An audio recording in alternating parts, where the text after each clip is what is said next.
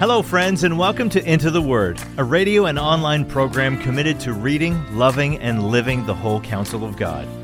Lord willing, our intention is to go verse by verse and chapter by chapter through the entire Bible.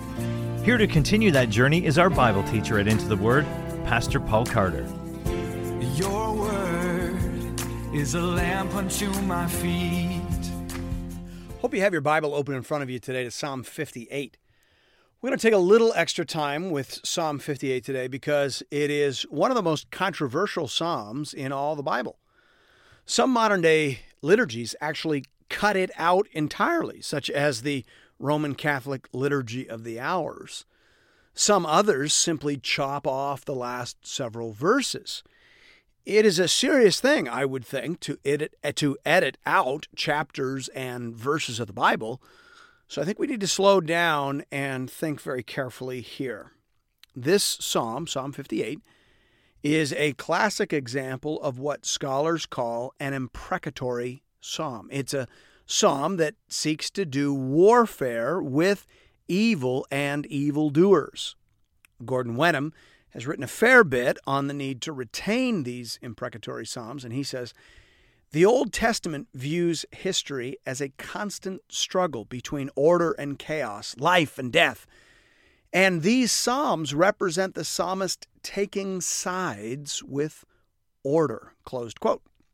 And by praying them in the church today, we make it clear that we are taking sides as well. Thy kingdom come, thy will be done. The imprecatory psalms add a little bit of content to those familiar refrains. Hear now the word of the Lord, beginning at verse 1. To the choir master, according to Do Not Destroy, a Michtam of David. Do you indeed decree what is right, you gods? Do you judge the children of man uprightly? Now, I'm not sure why the ESV has this as gods in verse 1a. Almost every commentator I've consulted understands these as human rulers. The Hebrew word could mean silent ones, as per the NKJV, but it could also mean mighty ones, as per the CSB. But everyone seems to agree that whether they are silent or mighty, they are definitely human rulers. In verse 2, David answers his own rhetorical question. Do you decree what is right, you mighty, silent human leaders? Do you judge the children of man uprightly? No! In your hearts you devise wrongs. Your hands deal out violence on earth. These rulers have used their positions to work wickedness on the earth.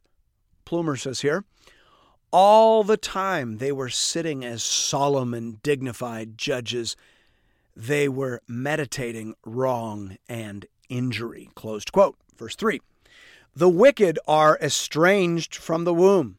They go astray from birth, speaking lies. The doctrine of original sin may be unpopular, but it is certainly not unbiblical. Here, David says that people come out of the womb going astray. They don't need to be taught how to rebel. They just do it by hereditary instinct. That's the doctrine of original sin. Original sin says that we are born in this world with a broken compass. We think things are right that are not right, and we think things are wrong that are not wrong. Our ideas about God and good are warped and distorted. And as a result, we always end up doing actual sin. Not only is that doctrine confirmed by experience, it is clearly and consistently taught in Holy Scripture. David goes on to say in verse 4, they have venom like the venom of a serpent, like the deaf adder that stops its ear so that it does not hear the voice of charmers or of the cunning enchanter. Here, David says that some people are so focused on sin that they cannot be turned aside. Like a snake that doesn't hear the charmer, they are bound and determined to do that which is wicked and hurtful. David is saying something very serious and sober here. He is saying that there is an evil in the world that cannot be restrained by human argument or reason. And that explains why David goes where he goes in the next verse. Verse 6 says, "O God, break the teeth in their mouths. Tear out the fangs of the young lions, O Lord. Let them vanish like water that runs away. When he aims his arrows, let them be blunted. Let them be like the snail that dissolves into slime, like the stillborn child who never sees the sun. Sooner than your pots can feel the heat of thorns, whether green or ablaze, may he sweep them away." These are the verses that cause some modern-day folks distress. These are the imprecatory prayers that some consider out of place. But are they? What is David saying here? He is asking God to break the power of wicked people. Look at the expression, break their teeth, tear out the fangs of the young lions. Many people suggest that our English expression, toothless tiger, comes from this verse. A toothless tiger is a creature that would do more evil than it can do. It means of violence have been removed. It is a cat declawed, we might say. That is what is being prayed for here, right? Take away the means, take away the ability of wicked people to hurt and maim and kill innocent people. How in the world is that not an appropriate prayer? That's a good prayer. A serial killer in a jail cell is a toothless tiger, and I'm all for it. I have no problem praying for that. Then he says, let them melt away like water, like a giant ice dam that threatens to crush your roof and bring your house down. Let it all melt away in the light of the sun. Let their plans and schemes come to nothing. Let their arrows be blunted so that they do not pierce the hearts of innocent people. My friends, this is not unchristian or sub-Christian in any way. This is little different than asking in the Lord's Prayer for God to deliver us from evil. Shut the mouths of the lions, Lord. Pull the teeth of the tigers, God. Blunt the arrows of the wicked, Lord. Deliver us from evil. That's not sub-Christian, for crying out loud. That's smack dab in the middle of the Lord's Prayer. It is appropriate for Christians to pray this way. I love what Calvin says here, commenting specifically on verse 7. He says, let us not cease to pray, even after the arrows of our enemies have been fitted to the string, and destruction might seem inevitable. A good Christian, Calvin is saying there, prays against the onslaught of evil, wickedness, and persecution. The fact that some find this inappropriate today suggests perhaps a lack of empathy for the great mass of Christians in North Korea and Pakistan and Libya and the Middle East who still need daily rescue from the snares and assaults of wicked people. It is not sub-Christian to ask God to thwart, blunt, and dissipate the schemes of evil people. Nor is it sub-Christian to long for the day when wicked powers will be removed entirely from this earth. The last line there in verse 9 simply turns the vision of Matthew 13:40-43 into a prayer. In Matthew 13, Jesus says, just as the weeds are gathered and burned with fire, so will it be at the end of the age. The Son of Man will send his angels, and they will gather out of his kingdom all causes of sin and all lawbreakers, and throw them into the fiery furnace. In that place there will be weeping and gnashing of teeth. Then the righteous will shine like the sun in the kingdom of their Father. It can't be a sin to pray for what Jesus said would happen. This is just another way of praying, thy kingdom come, thy will be done on earth as it is in heaven. When Jesus' kingdom comes, wickedness will be swept away forever. David prayed for it, and Jesus promised it, so it is definitely not sub-Christian. Verse 10 goes on to say, "The righteous will rejoice when he sees the vengeance. He will bathe his feet in the blood of the wicked. Mankind will say, surely there is a reward for the righteous. Surely there is a God who judges on earth." Now, many consider these two verses among the most problematic in the Old Testament. The image of bathing our feet in the blood of the wicked, of course, is drawn from a culture of hand-to-hand combat. David would have had many experiences of walking over a battlefield, inspecting the wounded, picking up discarded weapons, and hearing under his feet the swish and squash of blood-soaked turf. By employing that imagery, unfamiliar and foreign as it may be to us, he is saying that the victory of God in the end over evil will be just that, final and decisive. All those who oppose God, in the end, at the time of his coming, will be cut down and destroyed. The earth will be wet and soft with their slaughter. Again, it would be hard to consider that a sub-Christian image when comparing it to what we find in Revelation 19. In Revelation 19, deep into the New Testament, obviously, the Apostle John speaks about the coming of the Lord, the climactic final battle wherein God confronts the forces of evil and rebellion, and it fits very well with what David says in Psalm 58. Deep into the New Testament, John says this, "I saw heaven opened, and behold, a white horse. The one sitting on it is called Faithful and True, and in righteousness he judges and makes war. His eyes are like a flame of fire, and on his head are many diadems. And he has a name written that no one knows but himself. He is clothed in a robe dipped in blood, and the name by which he is called is the Word of God. And the armies of heaven, arrayed in fine linen, white and pure, were following him on white horses. From his mouth comes a sharp sword with which to strike down the nations, and he will rule them with a rod of iron. He will tread the winepress of the fury of the wrath of God the Almighty. On his robe and on his thigh he has a name written, King of Kings and Lord of Lords." David speaks about feet covered in blood.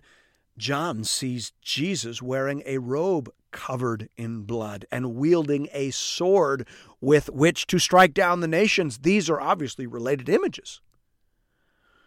There will be a final reckoning for all those who oppose God and pursue evil and wicked ends. It will be bloody, it will be catastrophic, and it will wipe the board clean. Old Testament and New, it is a fearful thing to fall into the hands of the living God. So, can we pray a prayer like this? I would maybe turn that around and ask, what happens to us if we don't pray prayers like this? Because there are prayers like this in the Old and New Testaments. There's a prayer like this in Revelation 6:10. The souls of the martyrs under the altar of God pray a prayer that sounds kind of Old Testament-y. They pray, "O sovereign Lord, holy and true, how long before you will judge and avenge our blood on those who dwell on the earth?" If such prayers are prayed in the Bible, Old Testament and New, then what happens to us when they are no longer prayed in the church? Gordon Wenham warns that to eliminate prayers that God would pour out his wrath on our enemies would reduce the biblical God to a spectator uninterested in this world, closed quote. He goes on to commend psalms like Psalm 58 by saying, "These psalms can serve to wake us up from our structural amnesia about God, close quote. These Psalms remind us that God is holy, He is not mocked, wickedness is short-sighted, and wise are all those who seek the mercy of God in Christ while it remains to be found. Thanks be to God. The RMM Bible Reading Plan has us reading 2 Psalms today, so we'll also quickly take a look at Psalm 59. The inscription says, "To the choir master, according to Do Not Destroy, a Michtam of David, when Saul sent men to watch his house in order to kill him." This obviously refers to the story recorded in 1 Samuel 19. Let me remind you of that by reading verses 11 to 12. Saul sent messengers to David's house to watch him, that he might kill him in the morning. But Michal, David's wife, told him, "If you do not escape with your life tonight, tomorrow you will be killed." So Michal let David down through the window, and he fled away and escaped. That's the story, and this is the psalm, the prayer that goes with it, starting at verse 1. "Deliver me from my enemies, O God. Protect me from those who rise up against me. Deliver me from those who work evil, and save me from bloodthirsty men. For behold, they lie in wait for my life. Fierce men stir up strife against me. For no transgression or sin of mine, O Lord, for no fault of mine. They run and make ready. Awake, come to meet me, and see. You, Lord God of hosts, are God of Israel. Rouse yourself to punish all the nations. Spare none of those who treacherously plot evil." Now, this may be David broadening out his prayer to encompass both his immediate concern and his wider concern for the nations who seek the destruction of Israel, or it may simply be a reference to some of the Gentile mercenaries in Saul's employ. Scholars differ on that question. Verse 6. "Each evening they come back howling like dogs, prowling about the city. There they are, bellowing with their mouths, with swords in their lips. For who, they think, will hear us? But you, O Lord, laugh at them. You hold all the nations in derision. O my strength, I will watch for you. For you, O God, are my fortress. My God, in his steadfast love, will meet me. God will let me look in triumph on my enemies.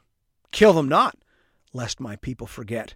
Make them totter by your power, and bring them down, O Lord, our shield, for the sin of their mouths, the words of their lips.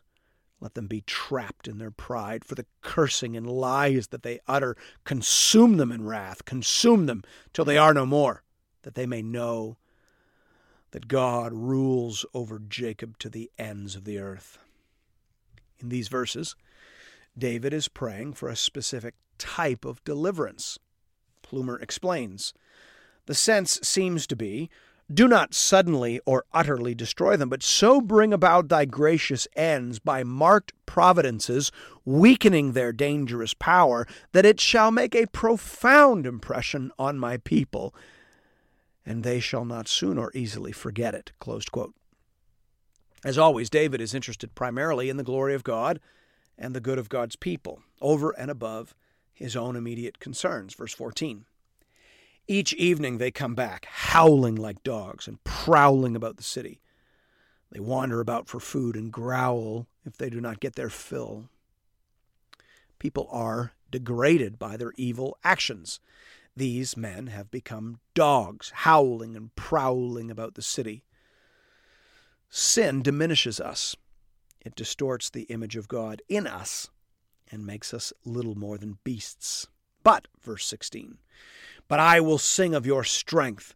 I will sing aloud of your steadfast love in the morning, for you have been to me a fortress and a refuge in the day of my distress.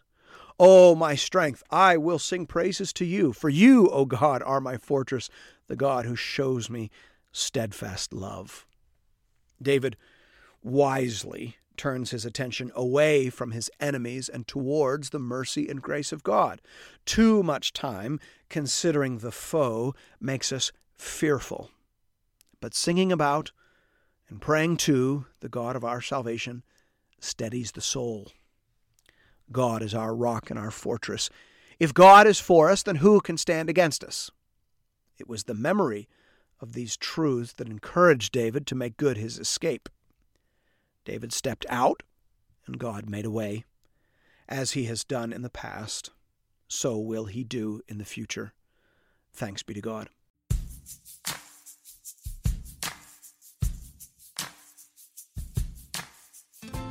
And thank you for listening to another episode of Into the Word. If you've appreciated the Into the Word ministry, I'd like to personally invite you to pay it forward by supporting one of our preferred mission partners. For the remainder of this year, we are highlighting the church planting ministry Mile 1 in St. John's, Newfoundland. Newfoundland is classified as an unreached population, with less than 2% of people identifying as evangelicals. Mile 1 Ministries is committed to helping healthy churches plant other Bible-believing, gospel-preaching churches. Here at Into the Word, I only promote ministries that I have first-hand, on-the-ground experience with. Mile 1 is bearing fruit and is being led and stewarded by people that I know and trust. If you'd like to make a contribution to this important ministry, you can do that by visiting the Into the Word website at intotheword.ca. There are giving options there under the Give tab for both Canadian and American listeners. International listeners are welcome to give as well, though their gifts may not qualify for charitable receipts in their nation. Thank you for considering this method of showing your support for the Into the Word program. And may God alone be glorified. Your word is a lamp unto my feet